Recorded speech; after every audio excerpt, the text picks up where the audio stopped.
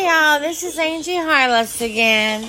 I hope y'all enjoy this upcoming podcast and the ones to come.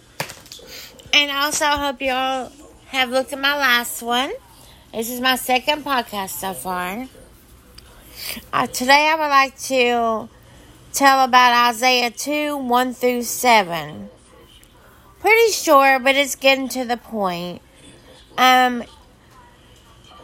Okay, it talks about the word that Isaiah, the sons of Amos, saw coming Judah and Jerusalem. And it shall come to pass in the last days that the mountain of the Lord's house shall be established in the top of the mountains, and shall be exalted above the hills, and all the nations shall flow unto it. And many people shall go and say, Come ye, and let us go up to the mountain of the Lord, to the house of the God of Jacob.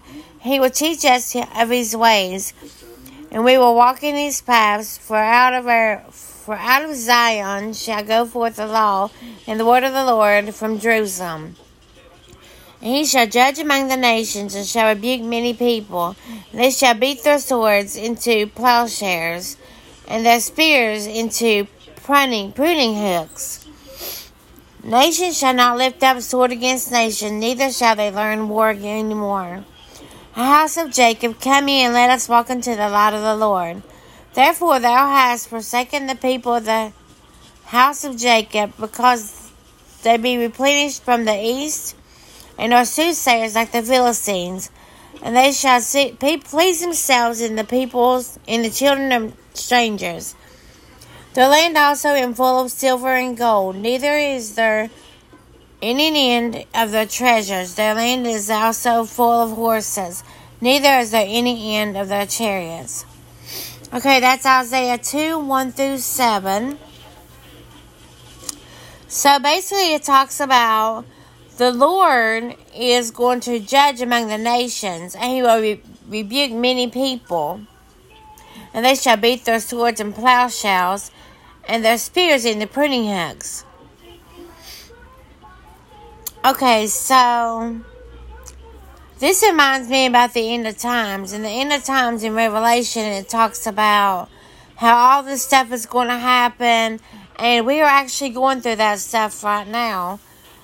It talks about the mark of the beast. I know that I've heard people going around saying that, there's this one woman, she supposedly had already got a chip in her hand many years ago, but this was in a different country, and she came over here and was trying to buy stuff at Walmart, and she told them that they had to use her chip in her hand to be able to pay for stuff. Well, anyways, that's something that we need to go against, is the mark of the beast. I don't know why I'm starting to talk about the mark of the beast. I guess it just reminds me of how what God will be judging people. He will also judge us if we do the mark of the beast. And it can't be taken away. It says in the Bible you can cut your arm off and your arm will grow back if you get the chip in your hand. Now it says we would get it in our hand or our forehead. And we can't buy, sell, or trade or anything like that unless we have it. And a lot of people will think, hey, that sounds horrible, I can't go through that stuff. I won't be able to make it. I'll have to get the mark of the beast. But no, it's quite the opposite. We don't need to get the mark of the beast because the Lord will help us through it. And plus, if we get the mark of the beast, the chip, then we will go to hell, because that's really turning against God. It has a number in it. And it's taking the mark of the beast, which is also meaning that you're going to be serving Satan. And you can't get past that. If you do that, that's the one thing, that's not going to be forgiven. Well, I hope to see y'all in heaven someday, and I hope y'all have an amazing day. Sorry this was kind of short, but I guess you could say short and to the point, huh? Alright, have an amazing day, and God bless you all.